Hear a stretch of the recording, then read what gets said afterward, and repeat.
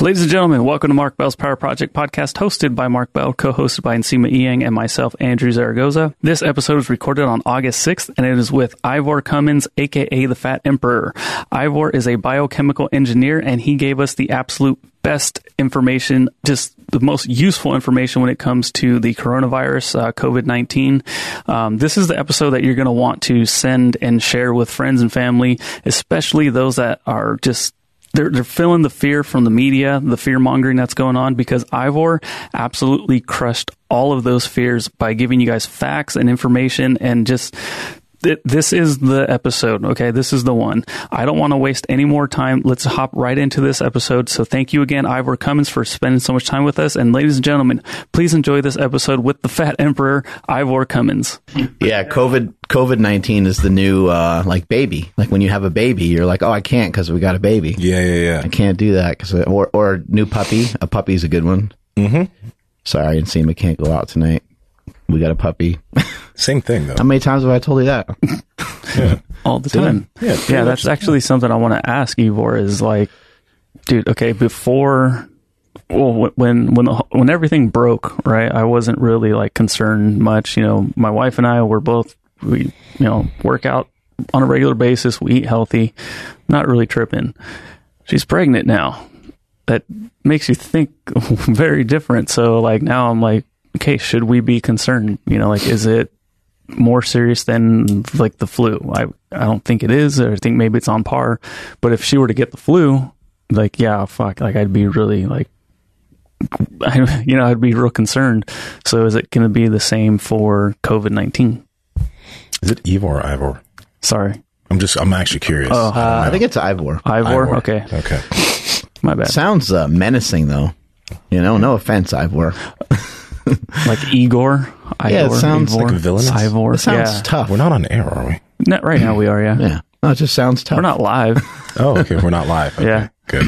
So anyways, we can start all over if you want. Nah, that's okay. I don't want to say his name sounds villainous. He's a really nice guy. He might be into it. He is a very nice guy. If you said my name sounded badass or like sounded like a monster. All right, like pause. It's Andrew. I know, so it's not like... I know. Yeah. Hey, how about this? You have to fight Andrew or you have to fight Ivor. Exactly. Yeah. Two different images come to mind. Yeah, see? Right? That's what I'm saying. Yeah, you're welcome, Ivor. Anyway, we're excited to have him on the show. I've been a big fan of his for a long time. I don't know how I stumbled upon his stuff years ago when I got into nutrition and started trying to take a deep dive into it. I was like, I should know some of these terms and I should know what I'm talking about when I talk about nutrition. And then I just realized that I'll never that'll never be me. I'll never be a Joel Green. But I did learn a lot from a lot of the stuff that I saw from Ivor Cummins. He has some outstanding information just kind of scattered throughout the internet. He's been a low-carb proponent for quite some time. He had his dad pass away a couple years back, and he just thought his dad could have a healthier end to his life. His dad, lived into his 70s, I think, 72 or 76 or something like that. But he just saw the last 10, 12 years fairly compromised, and he was just like...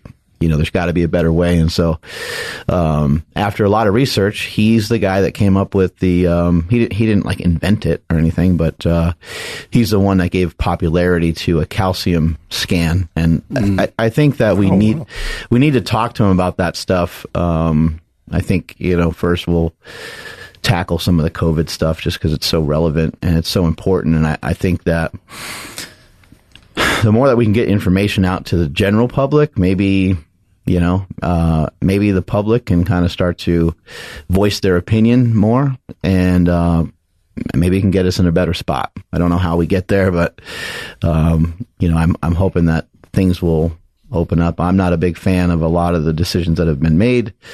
I don't mind playing ball either. I don't mind, I'll social distance. I'll wear a mask. I'll do the various things that are, I'm not going to be an asshole about it. I'm not going to be like, I'm not wearing a mask, bro. I'm not going to fight anybody about it. At the same time, I don't think the the combination of things that we have going on are effective. It's like, hey, do A, B, and C, but then you're also allowed to do these other things, and it just doesn't seem like it's effective at all. And from the very beginning, we've had some people on the show who said, like, a government is not going to stop a virus. How dare you think that? Almost. I think that is an important thing. And I know some people are like, well, you could slow it down, but slowing it down brings up a lot of other questions. If we keep this thing around for a longer time, does it have more of an opportunity to mutate and turn into something different? Possibly, So anyway, we'll get a lot of great answers from Ivor today. Mm-hmm. I just switching gears for a second. I started crushing flat iron sticks again from Piedmontese. No, you didn't, dude. They're so good. So, if you follow the podcast and maybe even my Instagram, then you'll see that I've been cooking my face off on my smoker, but I haven't been using the flat iron sticks until I moved into this new place. Mm-hmm. Dude, when it comes to like macro friendly like meals or whatever, this has 90 grams of protein and only 8 grams of fat for this. Like, I think it's only like 6 ounces. So like yesterday when I'm tracking stuff, I'm looking and I'm like, oh my God, I'm so like far behind on my protein. Like, what the hell am I going to do? But I didn't see it had like the negative. Dramatic comeback right there. Well, no, the thing is, like, it had the negative in front of the number. So I'm like, oh shit, I'm way over. Like, sick. All right, this is dope. So, and they cook extremely fast. They taste amazing. I gave one to my father-in-law the other day. I thought he like broke a tooth on a fork or something, because he's like, oh, and he was just like, this tastes incredible. It's my favorite thing to eat right now. It's good for you too, because you're like low fat right now. Yeah. So you can still make red meat fit, which is nice. Yeah. Bodybuilding steaks. Who would ever thought it? Yeah, that, and then of course the bavette steak, which I think is the ultimate diet steak because it has 100 grams of protein and I think it's kind of the same amount of fat, but it's like the size of a football. It's huge. Yeah, it's massive. It's a big old square. Yeah. How about you, Mark? Yeah, I've been eating those bavette steaks like they're going out of style. I've been eating a lot more lately, trying to eat more protein just to kind of see. I just wanted to kind of test out the upper limits of this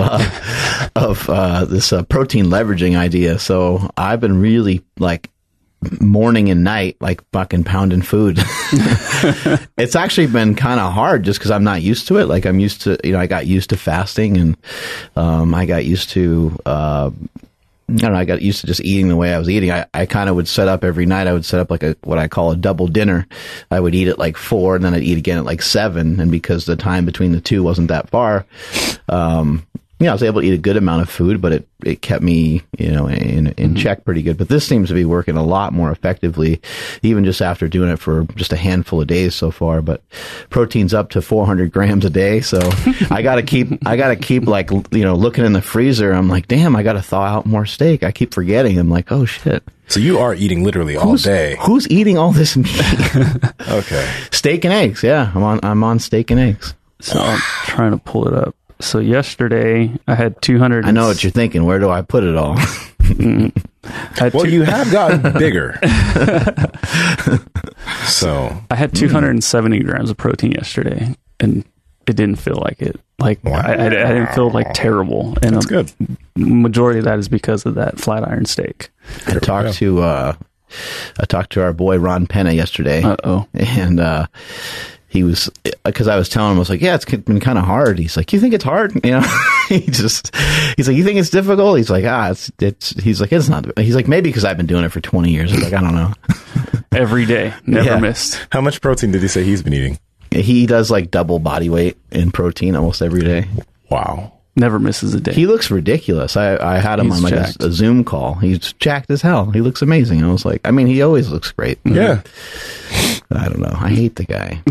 He's the closest person that we know to Batman. He's just, he's like Batman. What are you, Batman or Tony Stark? Yeah. Batman.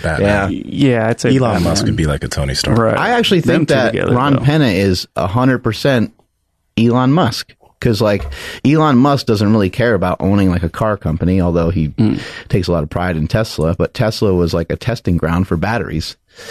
Ron Penna had Quest Nutrition for God knows what reason, because he would bring people in, fly people in throughout from all over the country.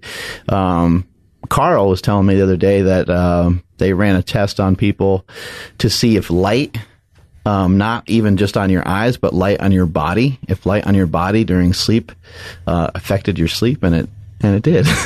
It negatively impacted your sleep a little bit. So okay, yeah, Okay. I think it starts to wake you up. That makes sense. You know, like hey, it's time to get up, even when think you're out cold. That does make sense. But backtracking a little bit, for more information on Piedmontese, please head over to Piedmontese.com. That's Piedmontese.com. At checkout, enter promo code Power Project for 25% off your order. And if your order is $99 or more, you get free 2-day shipping, and you won't /hiccup burp like I just did. Yeah, how do you spell? Yeah, I know. ES. You just talk into your phone. COVID-19. Are you wearing a mask? Yeah, but bro, this room's not that big. I wore a mask walking in, and then since I got in, and you guys got your testing done, right? Like you didn't test positive. Positive. Oh, all right. Well, I guess I have it. He's positive that he's got it. Positive that I don't have it. That was the. Oh, okay.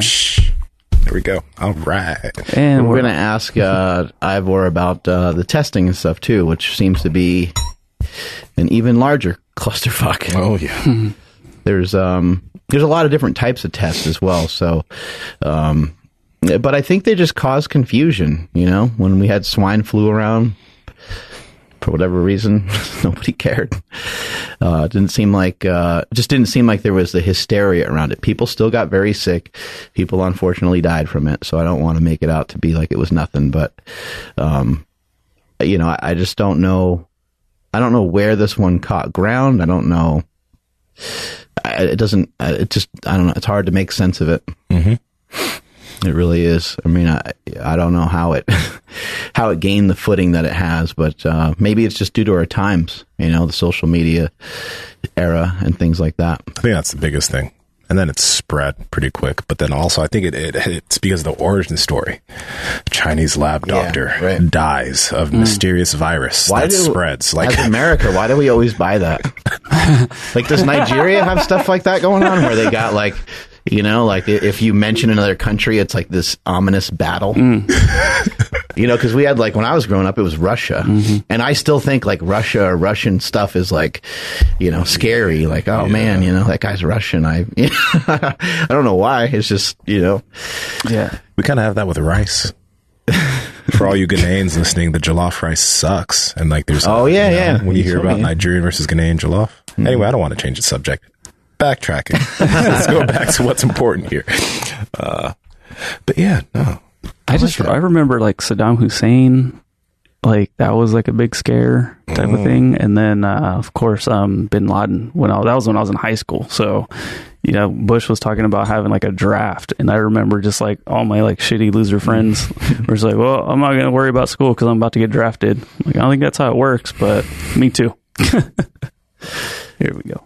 Yeah, Bin Laden, he had Mario Kart on his computer. He did. Hello? Hey, how's it going, Ivor? How you doing, guys? Doing well. We're doing amazing. We have to first start out with how did the name The Fat Emperor come to be? Because that is an amazing moniker. Well, it works for me, but it's a few years ago. In 2012, I got into health and biochemistry research, metabolic health. And I realized over a while when I discovered that cholesterol thing was all crap and the fat was not bad, I realized that the corporates had kind of driven bad science. They didn't create the mistaken belief, but they certainly funded to keep it alive for decades. So it occurred to me the fat emperor was kind of a metaphor on 3 levels. So first there was the emperor's new clothes. You know, we were all fooled, and the researchers who knew there was something wrong said nothing. They didn't call it. And then you have the emperor being corporate power that funded it to maintain it. And then finally, the kind of fat emperor, the poor diabetic, obese person, insulin dependent, who was kind of, a lot of them were fooled into ending up like that. So there's kind of 3 levels to it. It seems like we're being fooled on a pretty large scale right now. How did you get into researching COVID-19? And like I've been following a lot of your stuff. I've been a fan for a long time. Been following a lot of the stuff that you share about heart disease and insulin resistance over the years. But how did you kind of end up diving into the coronavirus? Yeah, well, Mark, it was kind of like it came along in March.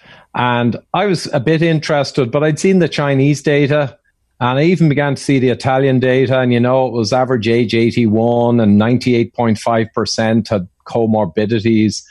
And I kind of thought, okay, this is going to be like a tough flu, but it's not going to it's not like a massive epidemic thing. And then as things began to shut down, I thought, whoa, I thought it was an overreaction. And then lockdowns came in. And then in Ireland in April, they decided not to lift the lockdown, even though the curve had turned, the hospitals were emptying out, and clearly it was going through a flu-like seasonal pattern. And I thought, well, great, they can pull the lockdown. It was okay to do one, even though I didn't believe scientifically in it.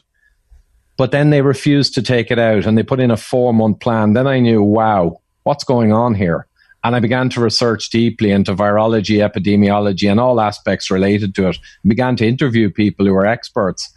And yeah, we have a load of experts around the world now in all disciplines who would agree with the view I take, as it happens, but they're not listened to.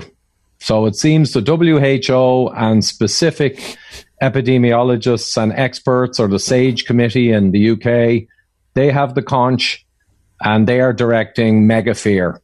And even as this thing ended in Europe and America kind of tailed off, though the south of America is a different seasonal regional area, it's kind of more tropical like Mexico. So there was a hump there, sadly, but it all fits with the data. But there's this fear of second wave now.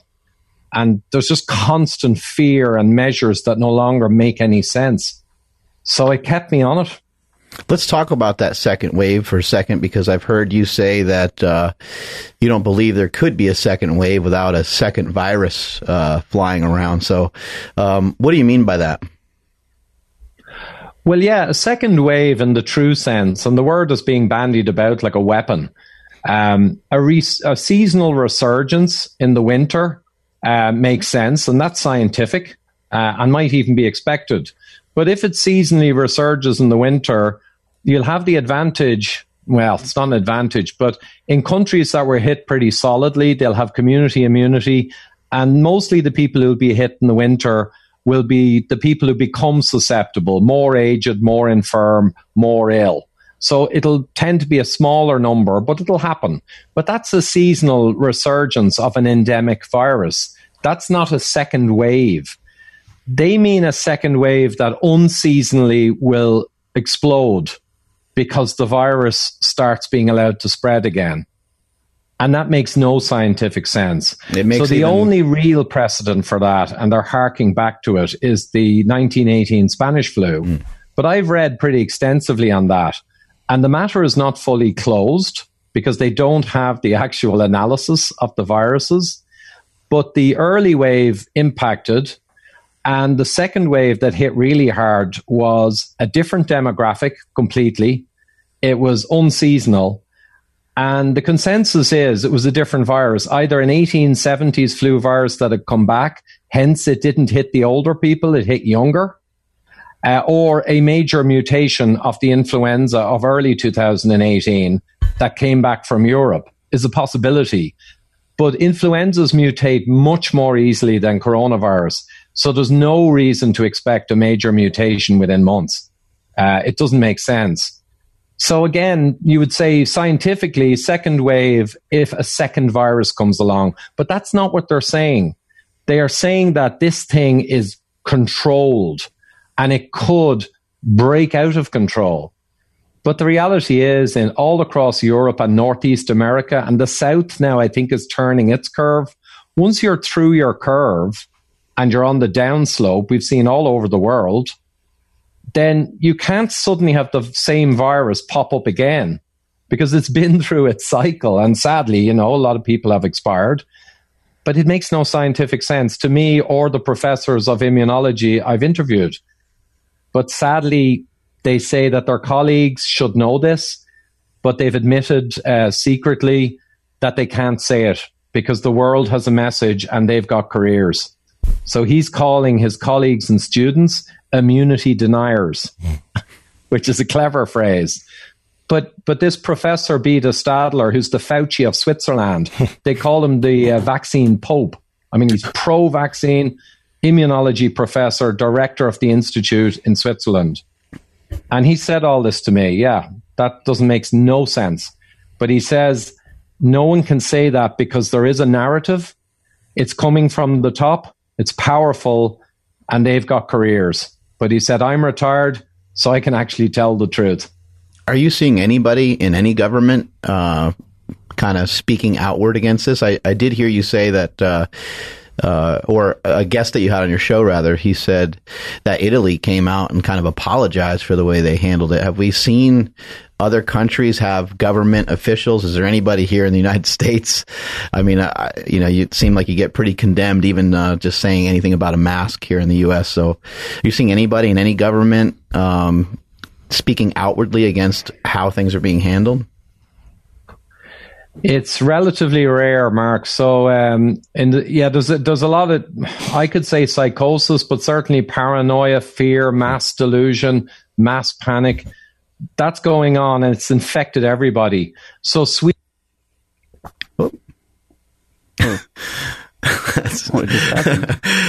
That's YouTube being like, nope. Holy crap, for reals.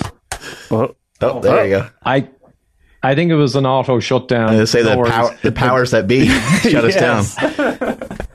They've got me. Hey, I had a good run since March for 3 months, but now they got me. So, so the Swedish government said from the start that lockdowns are not scientific. They've also essentially said masks are not scientific. And they said, we are going to follow the science and we will take further actions as required, which is a scientific person's way of approaching it. So they have an epidemiologist, Giesecke, and Anders Tegnell is their state epidemiologist. And their whole department in Sweden, the government is not really allowed the politicians to make these decisions. They must defer to the experts. And the Swedish experts said, we've looked at the science. There is no science supporting lockdowns in a scenario like this. Distancing, yes. Hand washing, masks. If you've got symptoms, stay at home. Limit the big crowds to 50 and keep the economy ticking over. And we're going to monitor closely. And they were correct. So they ended up with the same approximate deaths per million as Ireland and England, who had big lockdowns and now masks, but with no lockdown and no mask. So they've been proven correct. So the media around the world keep attacking Sweden the last 3 months, and I just look and it's insane. Sweden never got within 70% of their intensive care capacity. They had loads of headroom. There were impromptu hospitals they set up that were never used. They're now taking them down. And, they just did it scientifically. And I don't think hardly anyone extra died than would have died anyway if they had done a sham of a lockdown. So that's a good example of a country. Their ICU now for 10.5 million people is down to less than 40 beds for corona out of 10.5 million people. Yeah. And their deaths have gone to pretty much zero. And they say we will continue to apply the science. It's gone very well. We could have protected the care homes better because they got 70% plus in care homes. And they thought they could protect them, and they didn't actually succeed. So they say that's the only place we actually went wrong, and we learned from it. But that's it. And then more extreme examples are Belarus in Eastern Europe. And their president said, I'm not doing a lockdown.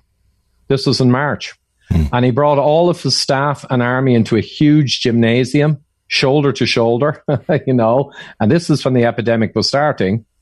No masks, no nothing. And he told them in a lecture that he had looked at the data, he didn't believe it, and he said, we are not going to react in a psychotic way, and pretty much we're going to follow the science, and if things develop negatively, we'll take more measures.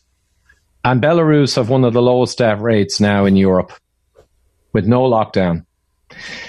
And we have 5 published papers in institutes, America Woods Hole Institute, Oxford University. We have a German university of professors of mathematics there, and Israel. Multiple published papers showing mathematically with no real question that the lockdowns did not connect to any major benefit in all countries across Europe and the world, including in America. So we have the answer about lockdowns, but no one wants to hear it now. You know, it's very embarrassing. It's caused huge destruction. To admit that it didn't do anything over safe distancing, smart distancing, is unthinkable.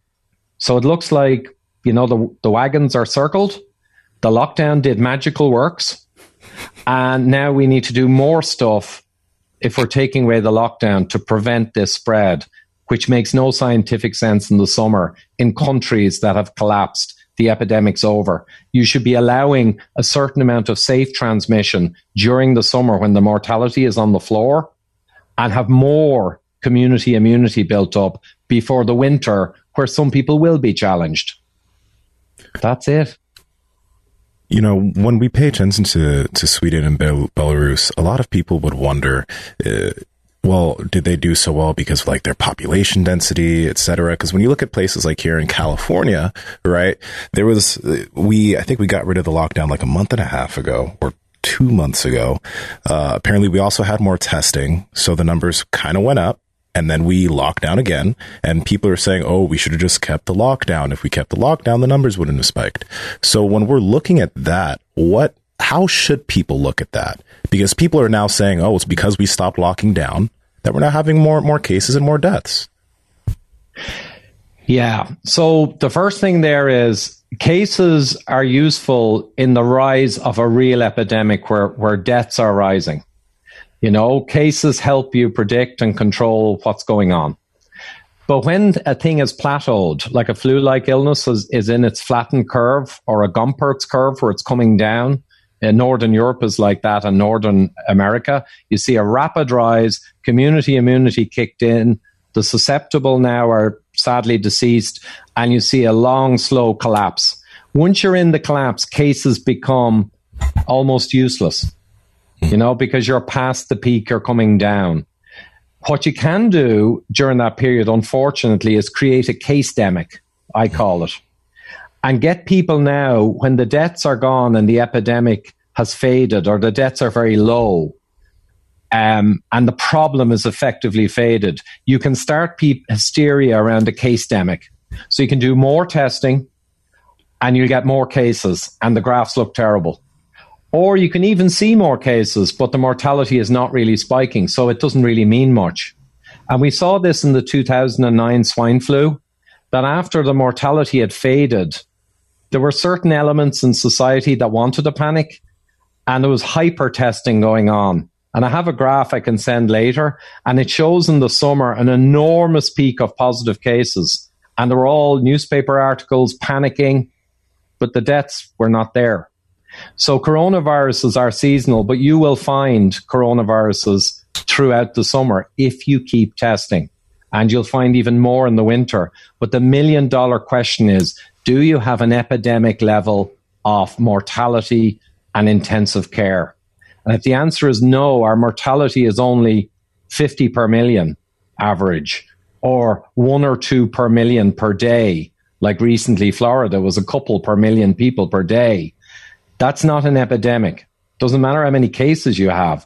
Are we seeing an epidemic impactful scenario? So I don't know if I explained that right, but you've got to look at the death rates. Now, I know they lag from the testing. That's true. So if your cases shoot up in a real epidemic, it will be followed by death. But if you've plateaued or are falling, cases rising in younger people often are not really followed by much of a mortality impact. And you got to stand back and say, how big an impact is this really? And that's where I think California, because of the hysteria, the massive testing, everything's gotten blurred, you know? I've heard you say that, you know, multiple times that you don't feel lockdowns have really done. Oh, you still there? We'll have him again. He should come back. hopefully. Technical difficulties. Okay. Sorry about that. Oh, that's okay. Hello? We can hear you. Yeah. We can hear you. We just can't see. Could you hear my audio when the screen was gone? We have your audio right now, and we can't see you at the moment. But I think we'll just continue onward. Yeah. I think we're good to go. Oh, there you go. We'll roll on, and I might look at it in a moment. Yeah, I was gonna ask, with your background being in comorbidities, insulin resistance / pre-diabetes, diabetes, how does that play into it? Because I feel like the media is trying to scare us with that too. If somebody, is 30, 40 pounds overweight, if someone's obese, I think that they're being kind of shamed at the moment, and some people that have some of these comorbidities, are they really at much greater risk? Are those the risks that are connected to deaths when it comes to coronavirus? Do we know that yet? Yeah, I'd say very much so, Mark. So even at the earliest stage from China, we were getting the data, and I was looking at it back in February, and you had around 10 times the risk for being aged, understandably, but also for having hypertension, COPD, diabetic dysfunction, coronary vascular disease. And all four of those are basically all tied up in a ball. They're all insulin resistance, leptin resistance. So I kind of looked and said, okay, that makes sense, because insulin sensitivity enhances the immune system, makes it ancestrally powerful.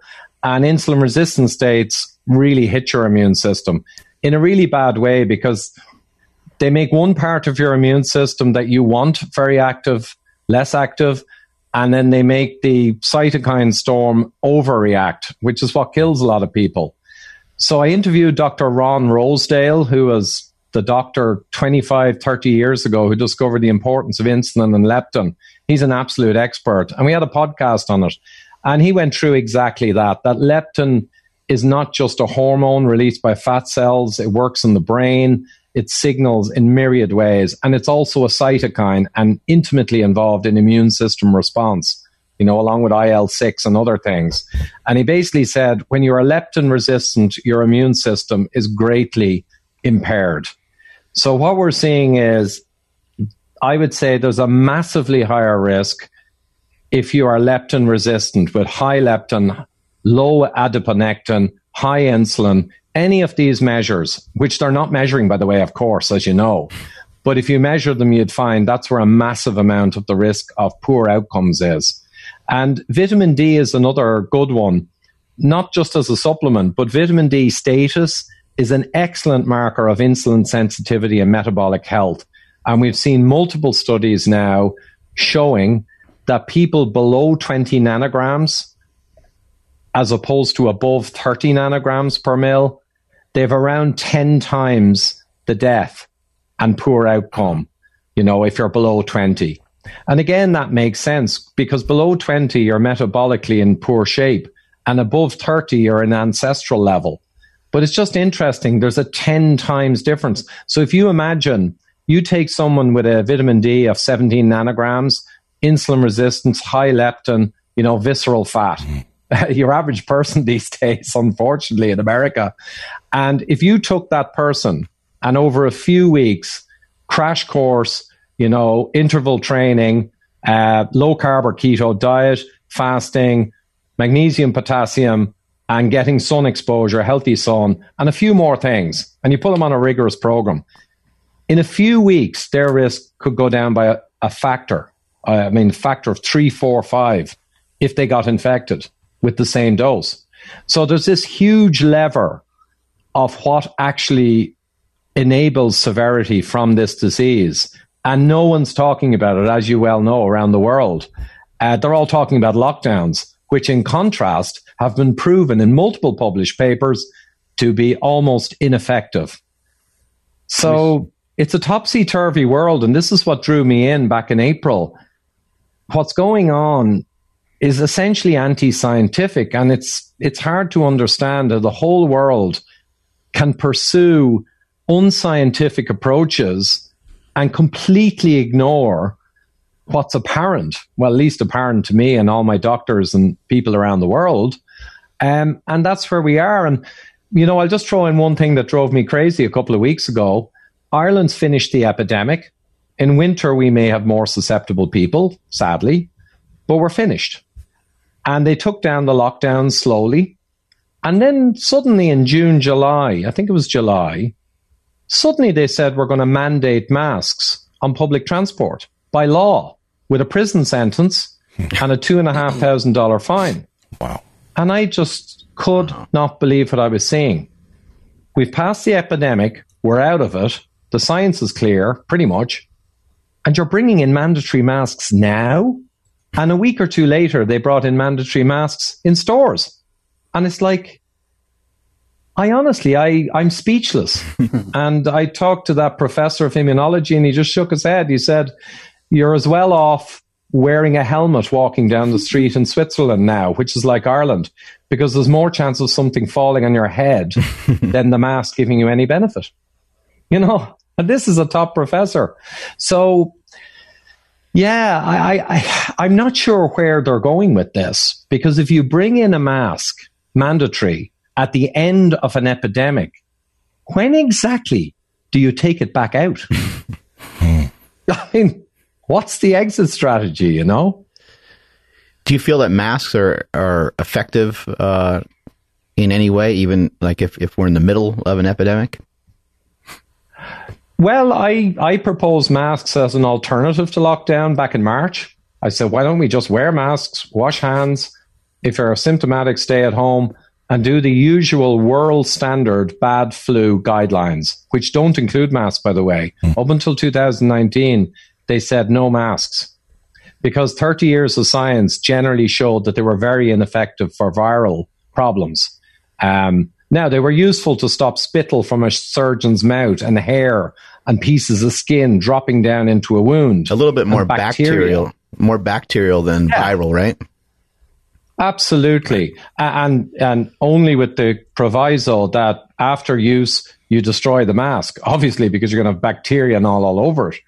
But now we've got reusable masks for viruses. And I could not believe when that came out, because even in America, where the South, in fairness, let's say we make an exception and we say, well, the South is on a Mexico seasonal pattern, rising slowly through April, May, June, July, August. But the Northeast and the Midwest, to a large extent, are the European pattern. And they went up in March and down in April and went down to nothing. I mean, what on earth will a mask do there? It's like Ireland or Switzerland or Sweden. You've kind of gone through your curve. I mean, this is the same as prior flu-like illnesses in that regard. And once you're past the epidemic in your region, season, then really there's nothing really to do but just keep washing your hands and get ready to protect the new susceptible in the winter.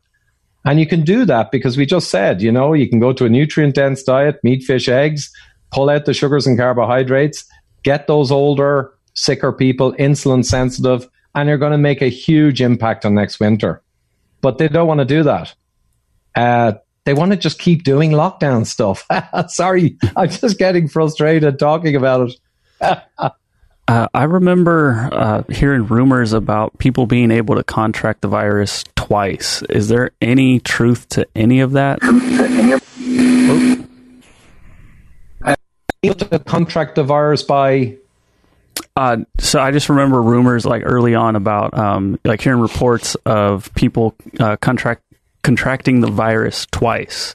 I think that's part of why like the second wave, fear mongering's going on. So is there any truth to that? Well, scientifically, no. So you can say anything. You can say when the moon is in a certain phase, the virus will get stronger. Many of us will die. And I can't prove that that's untrue. But the fact is now 6 or 7 months. In fact, it's been out since November. It's in the sewage in Italy and in Brazil since November, maybe before. And we've been through the cycle in many countries. And there isn't a single credible instance of catching it a second time in that 6 months. So the reality is that In Sweden, they made the same point recently, and they made the point many times over the last few months. They've been monitoring extremely closely. There is not a single instance of reacquiring it. And that's why their immunology people in their team, they're saying, no, this is like a classic virus, which, to be honest, you should expect that it is. And the immunity gained post an event is pretty solid. So they're really only thinking about next winter now, like I said. So this catching it again appears to be a tool of kind of quasi-terrorism. And the second wave seems to be a tool. A lot of these things, I think, are not impossible, but they make no sense to be pushing to the public. A proper crisis manager, like the Swedes, or let's say we had FDR back again or something, right? You know, or a real war president. They would run this, you know, with a stiff upper lip, use the best of the science, take a balance between risk and keeping our society freedoms and our economy alive, and be ready to take action if the very unlikely happened. If you actually truly began to see a resurgence of mortality that's very clear. Do you know what I mean? I mean, I was a crisis manager in many $100 million issues when I was in my engineering world, and they were a big deal. They didn't involve people's lives, of course, but they were massive amounts of money. And you got to be real cool-headed. And this is killing me, this thing, in the last 3 months, because only the Swedes really are running it with a cool head. And I guess Belarus and a lot of countries in Europe now, actually, in fairness to them, like in Belgium and others, they've had death rates per million up at around 700 or 800, which is double Ireland and higher than Sweden and the UK. But they are there now, basically back to business, because the Belgian experts kind of see it the way I see it. We've been through the epidemic and it's kind of back to the old normal now, unless something unusual happens. You know, it's monitor and get people back to normal for obvious reasons. So I am curious about this, because nowadays when you hear an individual that's speaking against corona on the news talk about it and compare it to the flu, people are now saying this is nothing like the flu. Obviously, it spreads easier. But if we do take comorbidities out of the equation, not all of them, like old age, but individuals being obese, etc. There is a narrative that's also going around that, it is killing more young people now, which you don't see, or at least I don't see as actually being true. So is there any comparison here to the flu, or is it something that is totally different and we shouldn't be comparing it to the flu? No, that's a great question. All right. I would say that it's comparable to a bad influenza in nearly every way that matters. So essentially, it would look from the all-cause mortality across the whole of Europe, 400 million people. We have got the excess mortality related to this for 2020. And it's around 175,000 excess mortality over the 400 million. And 2018, the figure was 140,000, right? It was a tough flu season. And the year 2000 was higher again. We're not sure, but it's over 200. So it's comparable in impact to a very bad flu season. However, it's a shorter, sharper season. Usually a bad flu season with, say, 140,000 excess deaths in Europe would be over 4 or 5 months. But this happened in a few weeks, hence the overloading of the hospitals. So there was a long, low flu season for the last year and a half in Europe, and there was very little extra mortality. So a lot of susceptible people built up. And then right through 2020, January, February, March, there was very little flu action. And then suddenly Corona appeared, and it obviously caused a major impact. But in impact from a bird's eye view, it's like a bad flu season. In seasonality that I described already, like Brazil, Peru, Mexico, southern USA versus northern USA, northern Europe, it's very like the flu. In transmission, it's broadly like the flu, maybe a higher transmission, but not out of this world. So I think it's perfectly fair to compare it to a flu, but not say it's just like any old normal flu, because it's more severe in impact. So I presume when people say you can't compare it to a flu, unless they're clueless, they just mean this has hit harder than the average generic flu. But it's certainly not as bad as the 57 flu or 68 or even 2000 in the numbers. So yeah, I'd say it's a flu-like illness. Corona follows a similar seasonal pattern. It usually, coronaviruses have very low impact. This one has a high impact. But in some ways, that makes it more like the flu than a normal corona. And the other thing is that the coronaviruses, talking to the professor of immunology, though I have around 5 or 6 published papers on this now, it has a lot of commonality with previous coronaviruses. So the reason that an infected person in these studies where they track them with the people who were living in the house with them while they were symptomatic, no masks, and maybe 3 or 4 out of 5 people intimately with them don't get it, you've got 70% of people from the get-go who are not really going to experience anything. And the reason is cross-immunity. They've got mucosal antibodies, they've got T-cell immunity, they have all of this machinery of our immune system that's been poked and primed by previous coronaviruses over the decades. So the coronavirus is a new virus, but as Professor Stadler says, it's new because every virus when it first comes out is technically new, but huge amounts of its proteins and peptides and structures have commonality with prior coronaviruses. And that's why it does not hit the population as a truly new disease with no immunity. We've got around 70% immunity from the get-go, and then the remaining 20 or 30%, some of them sadly die, a lot of them get severe problems, and the rest of them then to develop new immunity to the new aspects of this new coronavirus. So since it is so similar to a very bad flu or a bad flu, like you said, my wife is pregnant and we would be taking all precautions necessary when flu season comes around, because she will still be pregnant when our normal traditional flu season comes around. But should we be taking any extra precautions because she is pregnant when it comes to trying to avoid coronavirus? Well, yeah, that's an interesting one. And again, Prof. Stadler brought it out specifically. This pretty much doesn't affect young children, younger people, or pregnant women at all. And he said people should kind of be celebrating that because a bad flu does.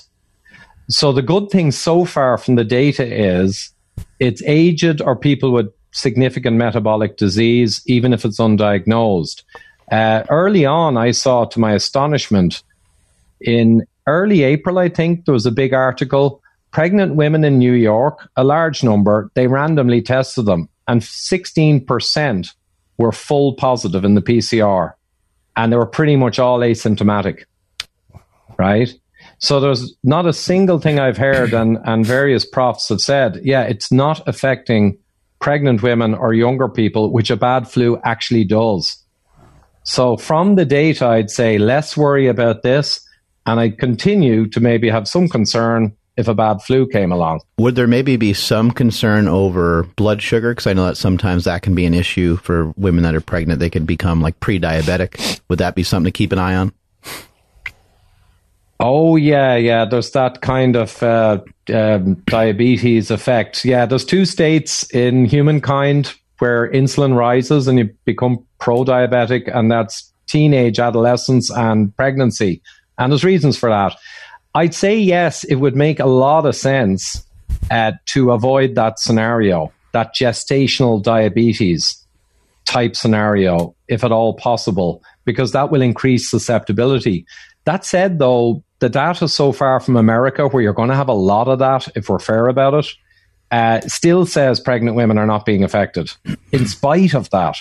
But yes, if you want to be really careful, the best thing you can do, insulin down, blood glucose down, diabetic physiology lowered. That's where safety lies. Yeah. So then we solved it. If you want to be immune from coronavirus, just get pregnant. Do we also know why they're not affected? Well, their immunity goes up, I'd imagine. When you're pregnant, you produce all kinds of hormones, right? Yeah, there may be that effect. And also the pregnant women, maybe there's an age factor too that, this is very age targeted, the corona. And below like 50, and when you're heading below your mid 40s, the risk really tumbles to the floor. And, most pregnant women are going to be down that age. So there might be a bit of confounding with age. But because the flu, a bad flu, doesn't respect age so much, it can hit pregnant women, even if they're young. And of course, it can hit children and infants. And it does. So Professor John Ioannidis from Stanford, one of the most cited scientists in the world, brilliant man, he got in a bit of trouble for pointing these things out, pointing out the immunity is much greater than we thought. Oh, we lost you again if you can hear us. There we go. Right. We got you. Okay. So I think it's your fault. 100%. 100%. That's what I say. I'll take it. Yeah. This one's on me. It's always America's fault. We're used to it. I'm not sure, but I suspect, and I don't want to say it, I bet you it won't happen again now. That's just my instinct. And gone. Yeah. There'll be no second wave of this shit. Right. Okay. Can you walk us through some of the complications of testing? Because we see that the cases are rising, but are the cases really rising? I don't even know if you would have knowledge as to what's the most common form of testing, how accurate that is, and if someone is concerned, what test they should try to go get. Yeah, so the various tests, there's quite a few different versions, but they're all the PCR kind of genetic multiplication. And what they do is they find, imagine a virus that's got tons of proteins and peptides, all kinds of structures. Well, what the tests are doing is finding just one, or some tests two, or the best tests, 3 different pieces of protein that are associated with SARS-CoV-2. And there is some talk about cross-reactivity. They could pick up a positive from another coronavirus, though they've tried to make the better tests not do that. But I'd say the main problem I would see, and I verified this with Prof. Stadler, is that the specificity they are quite high, that 99% of the time, if it's positive, it's very likely is SARS-CoV-2. And it sounds good that only 1% of the time it'll give you a false positive. And that sounds great. You say 99%, and all the politicians and all the epidemiologists say it's 99%. It's amazing. Problem is, you test 1,000 people, you can get 10 cases that don't exist, but you get 10 cases. So when you're in low levels of cases and high level of testing, 99% is useless. So in Ireland, I think in the last while, there was a figure, we did 20,000 tests and we got around 25 cases. So they could all be false. They probably are false. It's meaningless. So that's the big problem, is the specificity, that if you're doing a lot of testing at the end of an epidemic where you're not really seeing much death and not much going on, you're going to get a ton of false positives. Maybe a big chunk of your actual case graph is false positives from the test. So that's shocking. The other massive problem is Korea discovered this, and they published in April. So in March, Korea said, you can get reinfected. We have 250 people and they had it, they recovered, and they tested positive again. And that's where a lot of this reinfection BS came from. So everyone was, oh my God, like hundreds of people, and this is big numbers. And then Korea came out with an announcement and an apology to the world, but not many people covered it. And they basically said, we've just discovered that those reinfections, it was actually dead fragments of virus. And they discovered that you can get a PCR positive a couple of months after someone's had the disease and they're clear. So they said the half-life of the cells being gotten rid of and the viral fragments is a couple of months, maybe 3 months. So now you've got a load of positive tests that are just people who had it and they're now okay. So if you add that to the specificity, you got this huge blur of noise from your test results. You're over-testing and your mortality is leveled and is falling. And you've got a case-demic, like I mentioned before. And that's a disaster because it keeps the fear alive, the confusion, and it's not based on good measurement and good data. But no one seems to really care too much. They actually don't seem too worried about what I just said. They must have an idea of it. They just don't seem too worried. I think everyone in power just seems to be happy to hyper test, put 1,000 million watt arc light onto this thing like we never did for influenza. And when it begins to go away and wanes, like an influenza season, they seem to turn up the wattage higher and do more tests. I can't understand it. Do you think some of that comes from Fauci? Well, there's no question. I mean, because Fauci has gone on the record and most of what he says is fueling fear. So, yeah, I mean, it's coming from Fauci. It's coming from the WHO. The WHO basically got onto all the countries in Europe after the epidemic waned in Europe, and it's truly on the floor. And even Sweden with no lockdown is on the floor. And it's happy days, to be honest. And the WHO moved in and said to all the countries, you need to get masks in, mandatory masks. So you're saying, okay, what is the WHO thinking? All along they said masks are not really any use. And now when it's kind of ended until next winter, they're telling all the countries to use masks. So I'd say the WHO, the likes of Fauci, the Imperial College London that came out with the predictions of death that threw everyone into a panic, and Neil Ferguson there, they were out by a factor of 10 to 12 in their estimates, and you can see that from the Chinese data. The IHME, I think in America, came out with massive predictions. So there's all these organizations and top people who are extremely influential, the top influencers, and they're all coming out with the same kind of thing. So basically everything they're saying, no matter what happens, as the curves come down, things get better, it's looking more like a seasonal flu that's over, increasingly they come out with more and more fear. So if more youth are getting it, right, and the mortality drops because it's young people now and it's almost safe infection, they say, the youth are getting it and they're going to kill the old people and there's more infection now in the youth and it's spreading like wildfire. But that could be seen scientifically as a good thing because when an epidemic wanes and you keep testing more and more, you will tend to see it in younger people with less impact. But they seem to say this is a bad thing. And just back to Fauci briefly, Fauci came out the other day, and I couldn't make this up. I have to pinch myself every day the past 2 months, but Fauci said maybe we should be wearing goggles. Oh, yeah. Yeah. So he's either being funny, I don't know the man personally, maybe he's just really humorous. He's being sarcastic. He's trolling and the press are picking him up wrong. Jesus Christ. Is there a danger to like I know some of the point of what they've been trying to do, it doesn't seem like it's making any difference, but let's hypothetically say that it's lengthening the amount of time that the virus is around. Is there danger to that? And is that even something that's potentially happening because of the lockdowns in the beginning, the quarantine and so on? Well, yeah, there is potentially, theoretically. So the lockdowns didn't really do anything for Europe. And to your point earlier, they were done a bit late anyway, because the virus was around for months. But they, along with social distancing, may spread out the curve. And that'll just kind of spread it out to get into the winter, where human immune system function collapses a lot, particularly in susceptible people. So I would say, and the immunologists I've talked to is, once your death rate is down, your hospitals are no longer under pressure and the epidemic has waned and is no longer epidemic.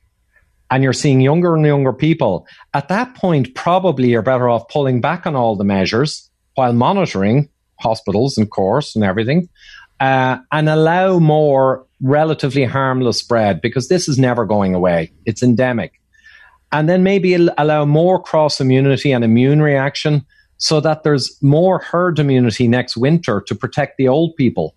So even if the old people right now are protected and don't really get exposed, that's fine. Just make sure all the people who are relatively healthy can get it, become immune, and that will protect the older people come winter, because people will not get it as much.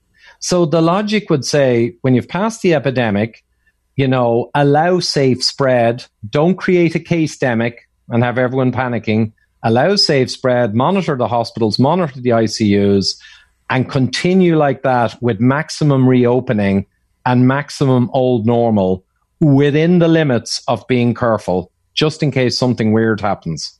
That would be a logical crisis management. And I think, Mark, I always say to people, all over the world, they were 100% clear in their message. A few weeks of lockdown to make sure the hospitals are not overwhelmed. We achieved that in a couple of weeks in Europe. The curve turned and suddenly the story changed. Well, it became different. Now the hospitals are okay and people began to say, oh, lockdown's coming out. No. And eventually it got to the stage with no deaths where we all have to wear masks under pain of prison.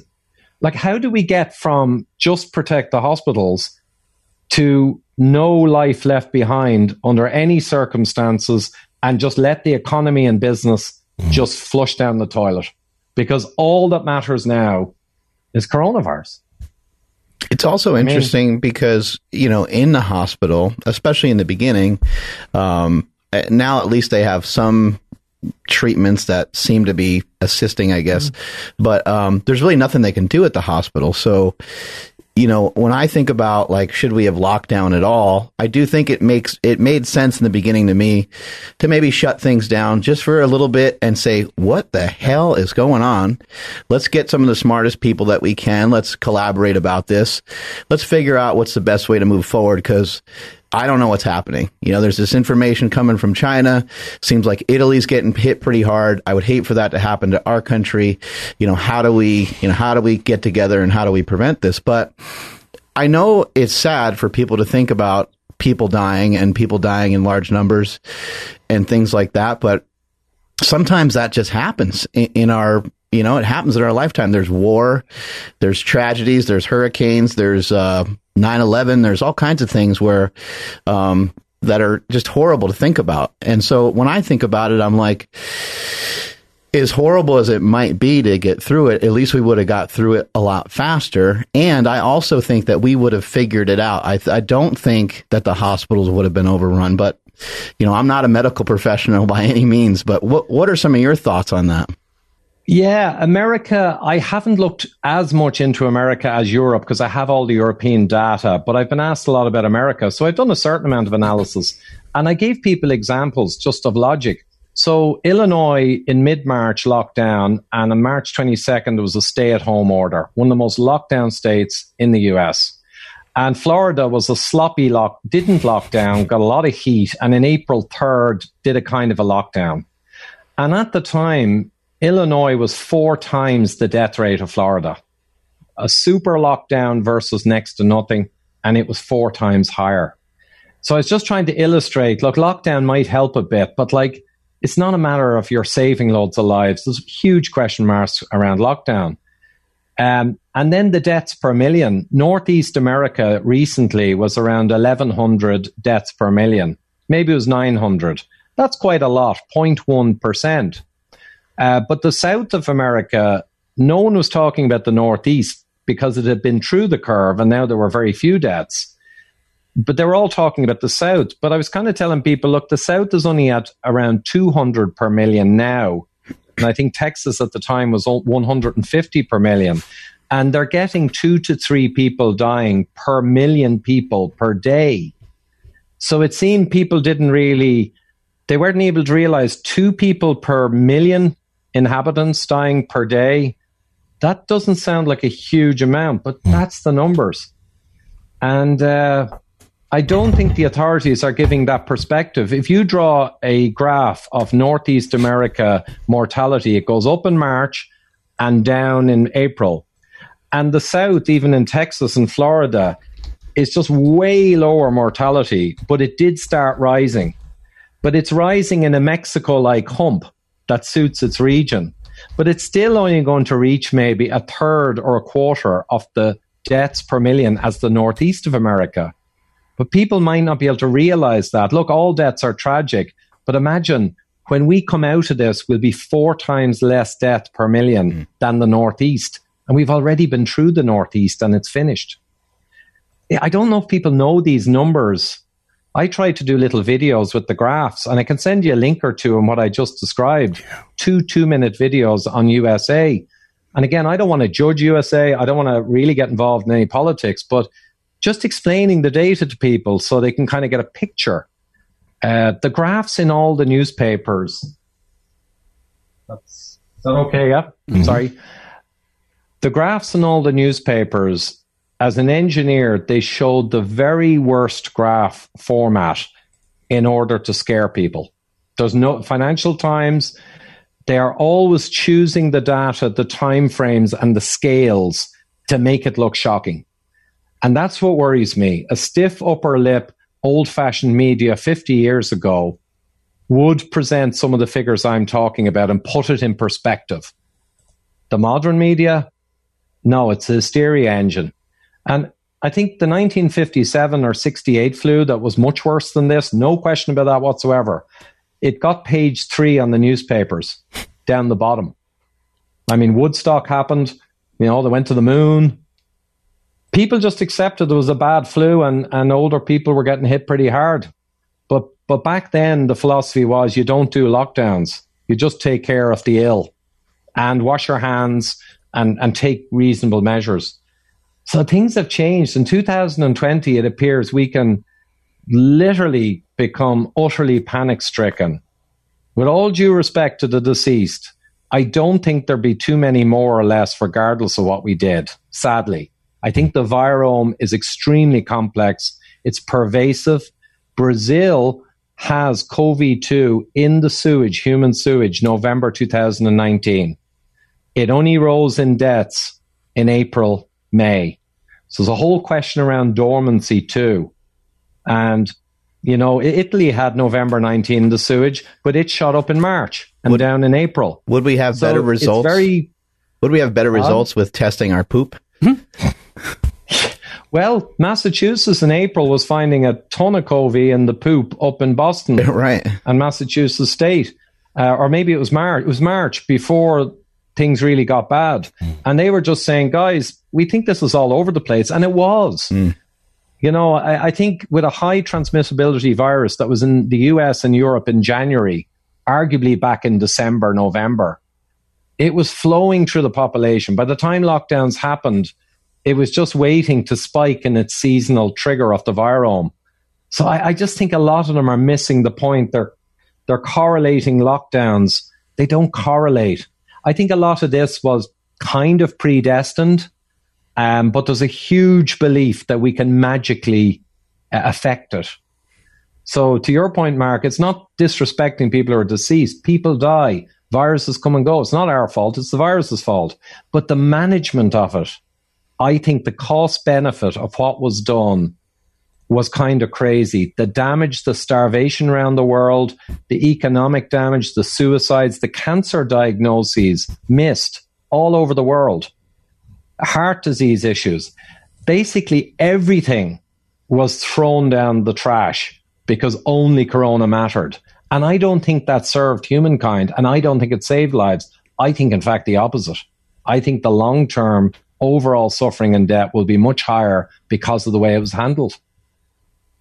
There's a lot of people in my life right now that continue to watch the news that are extremely anxious and scared of everything that's being told to them because, like you said, when you see graphs, they set things up so it looks extreme and scary, and it is a serious issue, but they make it look worse than it is. So if we can kind of have, I don't want you to make it short, but if we can have a bulletproof point of what we should actually be paying attention to in terms of the percentages, the deaths, the cases, what should people actually put their eyes on, and what should they maybe try to ignore?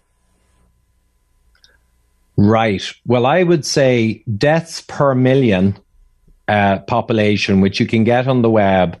And there's a website I can send a link to where you can get deaths per million for US states and also regions, Northeast, South, Midwest, and West. And if you look at deaths per million graphs for those, you'll see what I described. You'll see that the South is rising, but I think it's already turning, and it's much lower overall than Northeast. You'll get a perspective. And I'd say cases at this point are nearly meaningless because you can overtest and you can get a positive a month after you've recovered. What does that mean? So I'd say deaths per million, and in fairness, ICU rates of utilization for COVID. Now, that's also a problem because the ICU rates, if you go in now for another thing, but you've got COVID in the PCR, you're called a COVID case. And it's been reported from America fairly authoritatively that if you break your leg and go in, you get a PCR test, you're a COVID hospitalization. Yeah. So, I mean, the data, you got to be, I say ICU, that's clearly COVID, but deaths per million is the real measure when you're in the hump or coming down the far side. Deaths per million, are they coming down? If they're coming down, that's the big deal. And overall deaths per million in the figures for the areas of the country or the overall country. America's around 450 deaths per million. It'll probably finish this in the next month or two, maybe at, 600, bit like Europe. That's the way it's looking. Northeast, Midwest, kind of finished.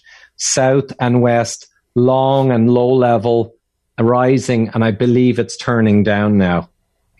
Are we? I don't know. That's not a single bullet, but deaths per million is the bullet. Got it. Perfect. Are we seeing anything from an economic standpoint, like socioeconomic standpoint, and or race?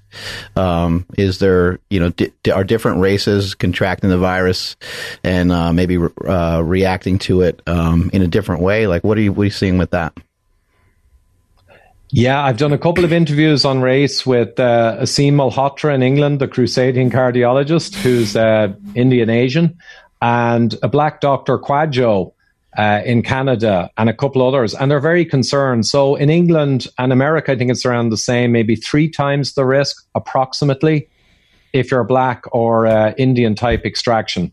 And some of it is socioeconomic in the sense that, yes, maybe poorer, less metabolically healthy, related to social status. But in England, 19 out of the 20 doctors that died of COVID were black or Indian, Asian. Wow. So it's not just socioeconomic or lower, poorer food, lower money. It is kind of racial. And we do know that black people and Asians in the UK and America are profoundly low in vitamin D, just because of a mismatch between UV exposure expected and what you're really getting on your skin in northern territories, especially in March or April after the winter. So yeah, I'd say it's a racial issue with vitamin D and poor metabolic health, higher diabetes rates in Asians. They pop out a little tummy quicker. They get diabetic quicker. They don't have as high a personal fat threshold to expand and stay non-diabetic. So I'd say this is a problem. As far as the vitamin D is concerned, because like you mentioned that earlier in the podcast, obviously getting outside, but how many IUs of vitamin D should people be taking each day? Like 10,000? Is there an upper limit to what you want to try to get in? Well, the toxicity is pretty established that if you're below around 30,000, there's no evidence from studies of toxicity a day. But 10,000 would be seen as the super safe limit. So some people like to take 50K and they think it's magic. I'm okay with that, but I'd say 10,000 is the upper bound reasonably, unless you're under a doctor's guidance and you're profoundly low and they're giving you super high dose. And 4,000 or 5,000 a day would be maintenance during the winter to not go low. Ideally, you get UV because the UV that gives you the vitamin D, it has 2 or 3 times the residence time for reasons they're not sure why. It also, the UV gives you nitric oxide, which is super important for vascular and other health. And actually, a lot of the correlations between vitamin D and good health may be related to extra sun exposure and higher nitric oxide you got. So I'd prefer to get my vitamin D high by getting healthy sun exposure or UV lamps like Sperti in America. I'd also like to get my vitamin D high. There's other ways of getting your D high. And people don't realize this. If you're a bit diabetic and eating shit, right, and you suddenly go on a low-carb diet that's nutrient-dense, your vitamin D will shoot up in the coming months without taking any D or any sun. So vitamin D is a profound marker for insulin resistance, for inflammatory disorders, for all of the problems that we'd be aware of. And if you actually fix those problems through another route, by nutrient-dense diets, interval training, fasting, get your potassium, magnesium, you bring up your metabolic health. Guess what? Your D will go right up, even though you didn't take any pills or get much sun. So it's acting as a marker. So it's just a super marker in general, but I think it's an amazing one for COVID. Like I said, 10 times the risk of death if you're below 20 versus above 30. There's much weaker correlations with just heart disease and cancers. So COVID seems to be a very important one.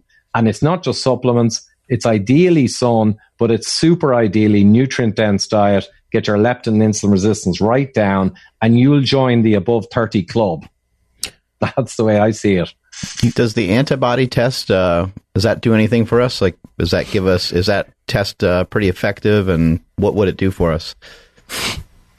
There's lots of different ones, but my big concern, and the immunologists I've talked to around the world, Ireland has a 5% antibody positive. Sweden, that's come through this and has de facto community immunity, has only 7%. The world is saying, oh, look, they only have 5, they only have 7, 95, 93% are still exposed if it came back.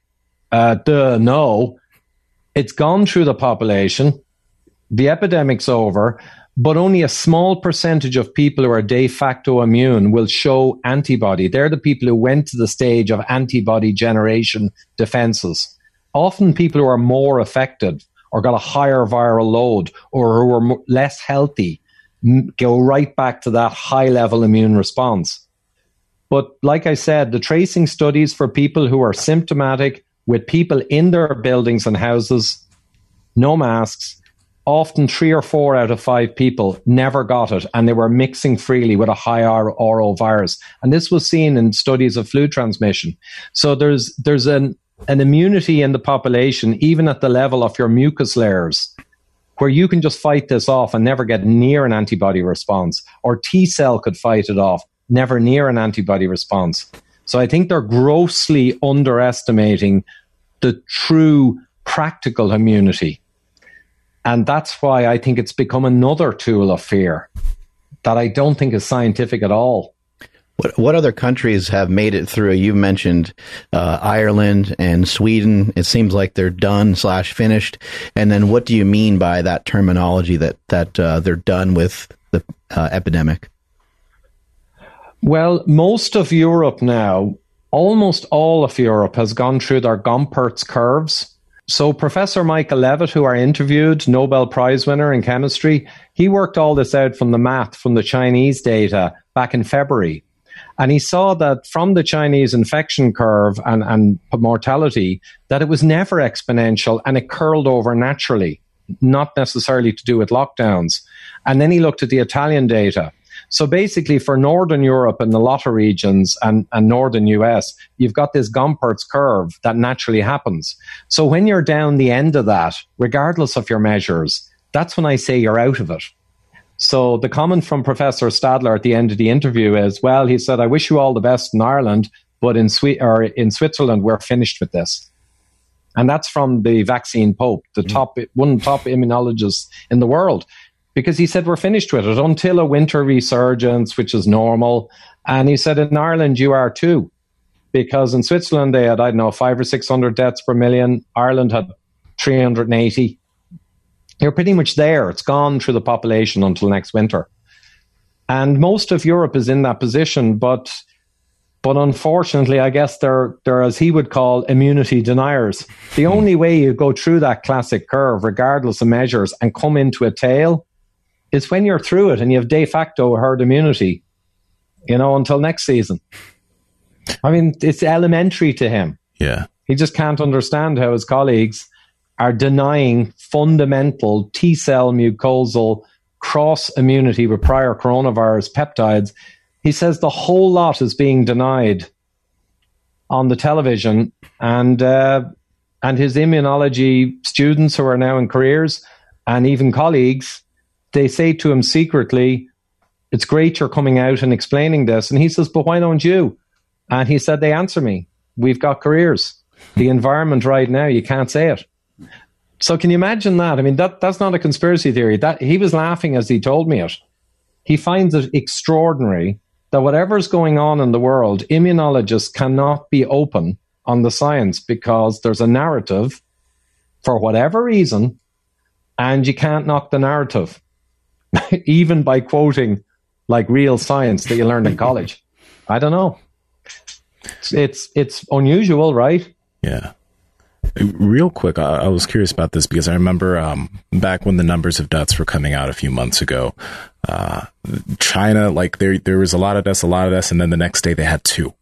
I was curious about the data from China. Is that data about deaths, is it accurate, like for them like reporting it? Because it seemed to be like here and then it immediately went down. Yeah, I'd say there are some question marks around Chinese data, possibly, or it's possible it's pretty accurate. Okay. Professor Levitt made the point, well, okay, everyone says the China data I used, you can't trust it. But he said in principle, they would have had to have a time machine because Italy data was the exact same curve shape. Oh. Now, the absolute data for different regions, maybe not, but his point was it mathematically followed the Gompertz curve, just like Italy did, and later all the countries did. So they couldn't make up data that happens to accurately be what you should see. So it probably was accurate enough. But the Chinese data doesn't really matter now because we've got all of our own since March. So it doesn't really matter anymore in a way.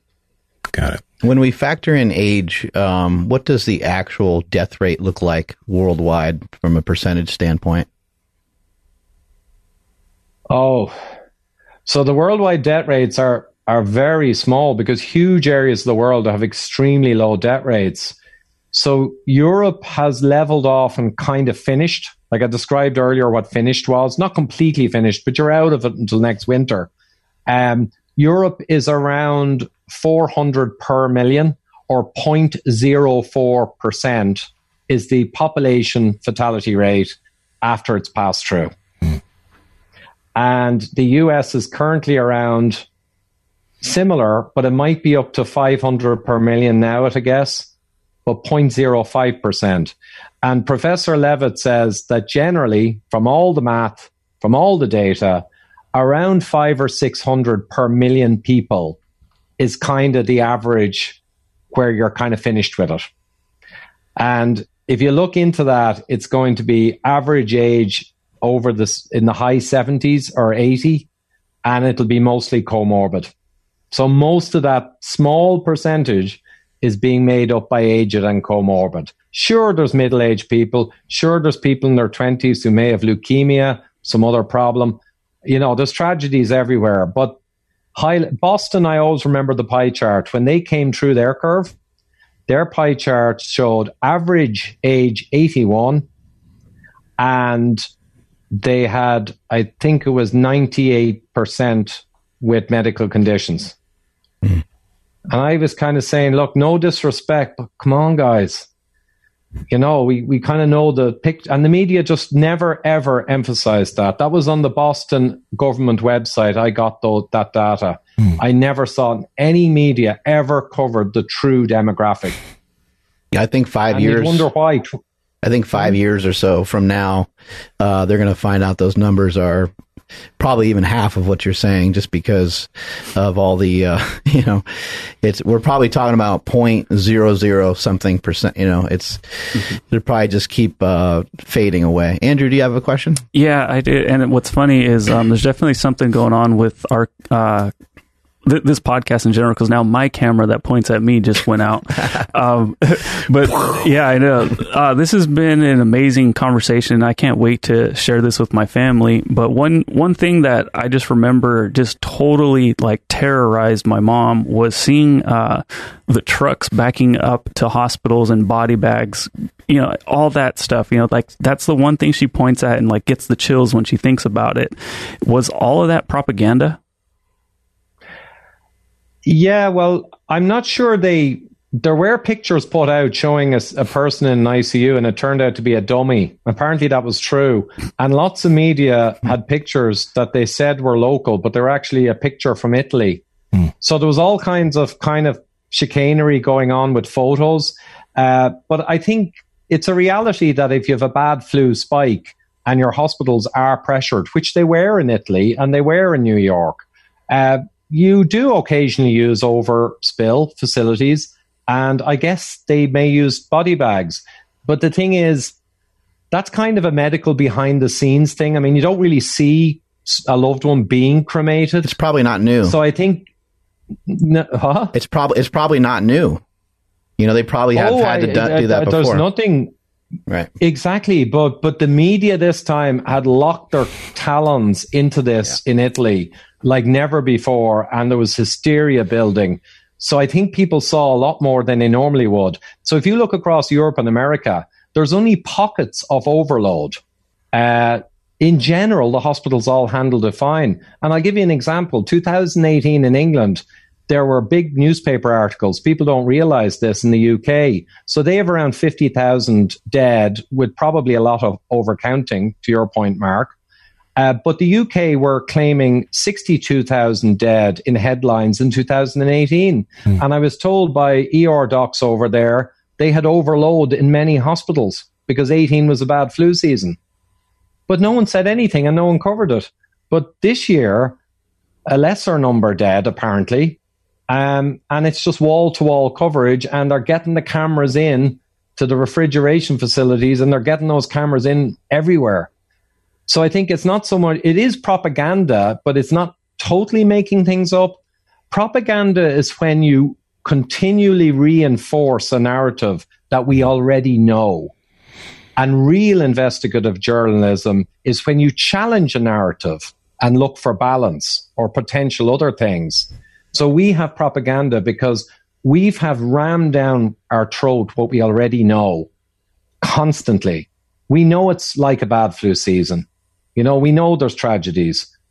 So yeah, I think that was a professor of pathology, Dr. John Lee, told me that definition in an interview with the same question. He said, yes, this is propaganda, and it started in March.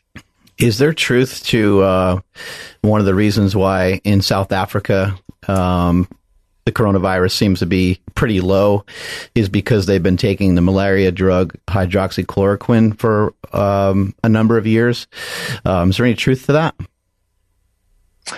Yeah, it's a possibility, and there's a lot of stuff around HCQ. There's a lot of evidence that suggests it's good when taken early. It's a hard one to answer, though, because I think Africa seasonally and regionally will have a longer, slower hump and less impact because of its area of the world. So it's hard to tie it to HCQ. I think there's some interesting things in HCQ. Switzerland, for instance, stopped using it for a few weeks, and the death rate shot up. It's quite striking on the graph. And then they started using it again, and the death rate went back down a couple of weeks later with a lag. So there's that and many other associational studies that suggest it has efficacy. But as you know, it's become so political. Yeah, I've heard that with zinc and a Z-Pack that it's actually quite effective. But I guess, we won't know for quite some time.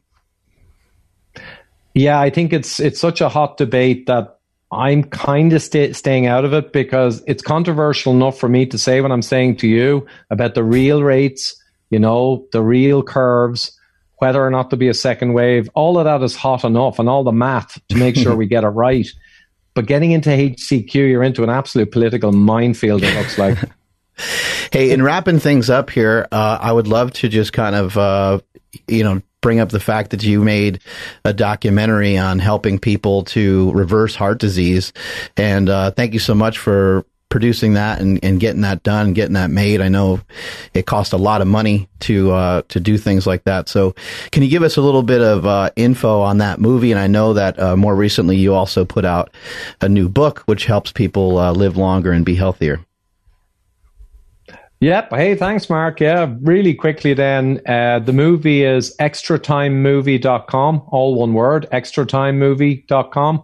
And you'll get it there. And we follow 45 super sports stars from the 90s, and they're now in their late 50s. And we scan them all, and we find a whole load of them with massive heart disease risk. But the day before, their doctor said they were fine.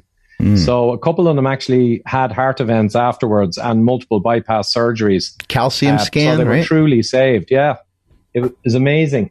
And one of our guys we follow, he's the hero. He's the 1200 calcium score, which means enormous disease and risk. Yeah. And we follow him for a year and we rescan him. And at the end of the movie, you see what he did. So if you can slow down the progression of the calcium or stop it, you don't really need to reverse it. You massively reduce your risk. So we had him on a glucometer.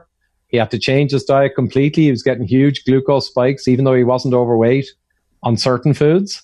And vitamin D, vitamin K2, potassium, and a series of other things, new types of exercise. He went on the full program. And let's just say at the end of the movie, when we rescan him, he's doing a lot better. It's a good news story. It's uplifting. And then you have a new book out as well? Yeah, I have the book that's out a while ago, Eat Rich, Live Long, with Dr. Jeffrey Gerber, Denver's diet doctor. And we put a lot into it. It's very comprehensive, but it's easy reading. It's got a ton of recipes from a professional chef in the middle. And later in the book, you get into the science if you want to go deeper. And then the appendices, you get the really deep stuff. So we've kind of phased it that you only need to go through the basics of what went wrong and what you need to do. Then you're into meal plans and recipes and all of that stuff. And then you can go on to the science.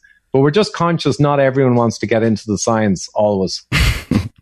Are you happy and excited to be out of nutrition for at least a little period of time? Or are you kind of itching to dive back into it? Or are you still studying it at the moment? I'm studying at a background level, and we have a conference, an online seminar on with, actually, that doctor organized a Quadjo from Canada, the ER doc, and that's on this Sunday. So that's all nutrition. I was in Vinnie Tortorich giving a talk at his conference a couple of weeks ago, and I'm in Dr. Eric Berg's. So I'm keeping it nudge forward, but because Corona has become such an enormous kind of threat to the world in terms of freedoms and our economy and the bad science that's going on, it's been very hard for me, honest, to let it go, Mark. So we're actually making a movie. The same people who made the heart disease movie, Donal O'Neill, that I just talked about, we're actually making a movie on Corona. So it looks like we have funding, and we have a production company in South Africa who've booked in to produce it. So I'll be doing a bit more Corona. Awesome. I can't thank you enough. I think that was very, very informative. And I got to say that I really appreciate the way that you are just looking at the numbers. You're just looking at the facts and you're repeating those facts. And I know that you might get excited or frustrated here or there, but I think you're doing a great job of really being a real journalist and really bringing us the information that's really, really needed. So thank you so much for that. Thank you, Mark, and guys. Yes, sir, great to be here anytime. And I'll send you some links to some of the short videos that visually show you some of the figures I was talking about and graphs for people who are interested. I'm hoping I'm fat enough to be interviewed on your Fat Emperor show, too. Hey, man, I put on a lot of weight in 3 months of lockdown, working 7 days a week, sitting on my ass in this office. Thanks again. Have a great rest of your day. Great. Yourselves too. Bye now. Yes, thank you so much. See you later. See ya. Man. Fantastic. Ivor's dope. That was awesome. That was an awesome interview. Yeah, he crushed it. It's and I want to point out that everything that we shared, obviously people can have some different views and different opinions, because sometimes some of these things come down to your beliefs, right? And so, but the way that I'm seeing things unfold, I just can't help but think that a lot of times we're being very irrational. I would have to say that, if I was to grade myself on how well I'm doing in terms of keeping myself like in a bubble, against contracting a virus or even passing it on, I would give myself a 3, which, so no other number though than a 10 would be effective, right? You would have to be a 10. You'd have to be a 10 out of 10. And then even then, there's not anything, I hugged family members when I was in New Jersey. And, I also have my own beliefs. I don't have a lot of fear over it. I'm not concerned about it, really at all. And I have also made peace with the fact that someone that I know may get it. They may get very sick from it, and that could be a possible reality. I've dealt with death several times over in my life, and I just maybe have a different view or perspective of it than maybe most. But again, you're entitled to, believe whatever you want. People that wear masks and people that are really trying to distance themselves, or people that are concerned, I'm not going to bother to try to place a lot of judgment on that. I just think that it is important that we try to come to a more rational discussion when it comes to these things. Is it possible that a lot of the things that we're doing aren't effective? It appears so. I hate seeing the United States blamed for so many things. I'm not all that patriotic, but it is annoying and frustrating to see that the people of America keep getting blamed. Well, there's the people in Florida who aren't wearing their mask. Oh, what about the people on the beach? And what about this? I'm seeing a lot of people still follow the rules, right? But again, we're halfway out. We're halfway quarantined. There seems to be quite a bit of confusion. I mean, it's not confusing to wear a mask. It's not confusing to stay 10 feet away. However, do you wear a mask inside your home? Do you not get close to anybody? What about if somebody comes to your house and fixes something at your home? What do you do with that? And what do you do with the 27 people that guy worked for over the last 3 weeks, right? And the list goes on and on. What about the money in your pocket? What about the dollars and how many people have that been touched by? I mean, hygiene and trying to figure all this out is very, very difficult. And so rather than getting spurred up about it and fired up about it, I'd love to keep figuring out a way to try to get closer to the truth. And I think that podcast right there was really helpful.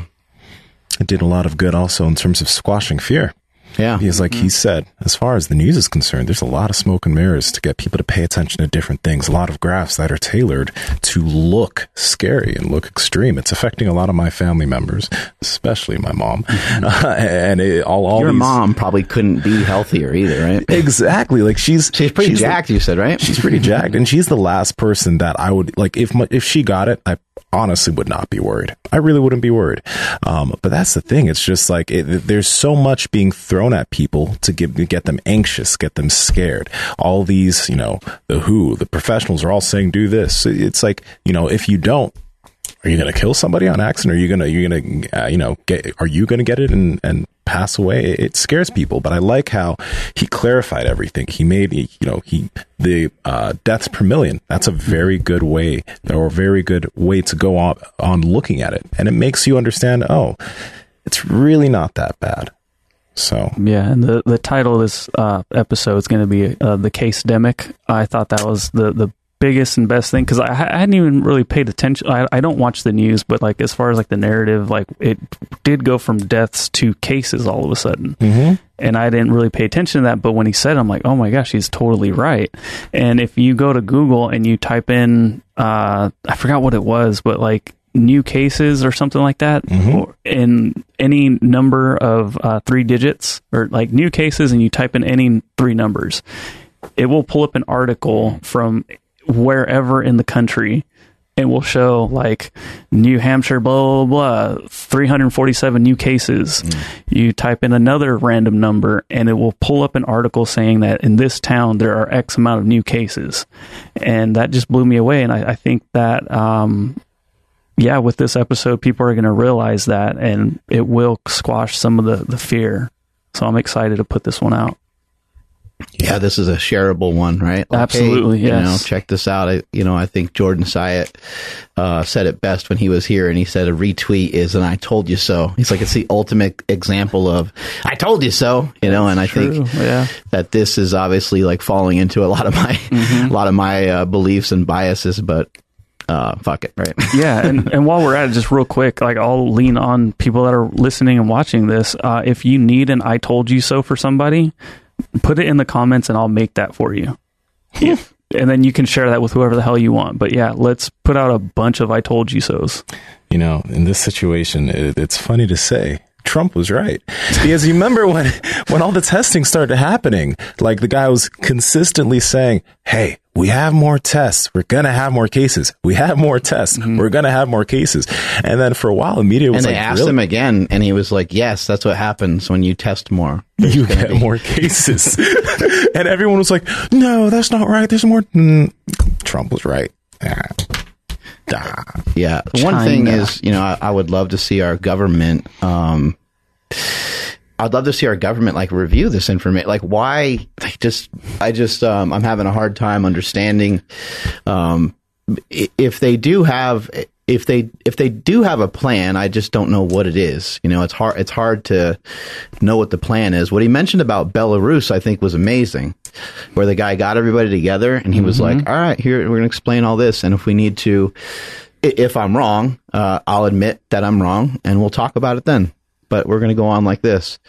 And unfortunately, not from our president or not from our governors, and it just hasn't come from anywhere. Hasn't come from anybody that's able to really do anything about it. It's come from retired people that we've had on the podcast that can now, kind of say whatever they need to say and say whatever they want. But anyway, amazing having Ivor on the show today, really punching holes in this thing. But I really want to strongly advise people to please go check out his YouTube channel. He's got a ton of great information. Check out his podcast.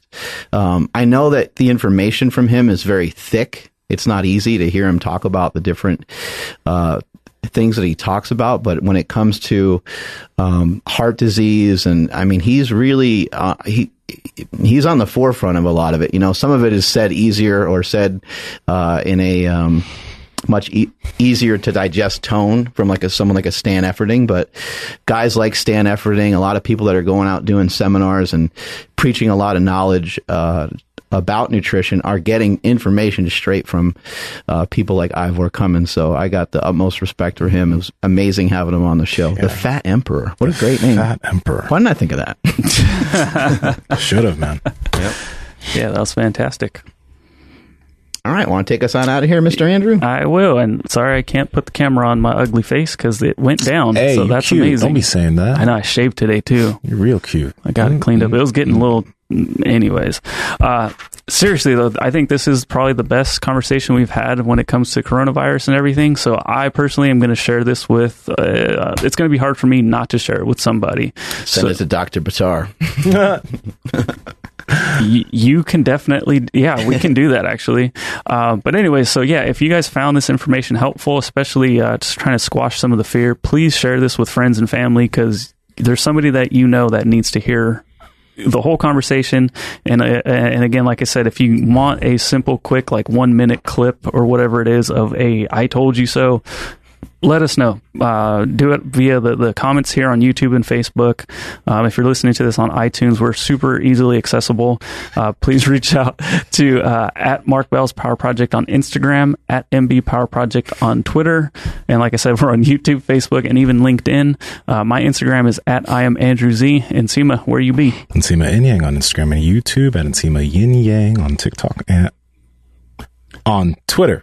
Oh, Mark. And Instagram's just came out with Instagram Reels. Yeah. So, see ya. You're taking a picture of Cena's hat. I'm taking a picture of you. Oh, I gotta flex that. There you go. You keep knocking him down, bro, and I'm just gonna send him that. See what he thinks about this. This is unfair. He's holding a lot of weight, and you're not. I mean, that's the second podcast in a row that you've knocked him down. And those are 75-pound plates. 75-pound plates, bro. When I first saw that, we're talking about the John Cena doll that's on our. It's an action figure. It's not a doll. Action figure that's on our table, and I immediately called him out and called him a fraud because I'm like, no one's ever made 75-pound plates, but I think someone probably actually did at one point, which is even funnier. I've seen a 50-pound plate before, the old standard ones, which makes your math all weird. How do you add that up? You start getting really confused. I mean, it should have been in 50s. Like the bar should have been 50. Everything should have been 50, but because it's converted to kilos, we got killed and we don't know what we're doing. Nope. It's hard to add it all up. Anyway, I'm at Mark Smelly Bell. Strength is never a weakness. Weakness is never a strength. Catch you all later. Bye.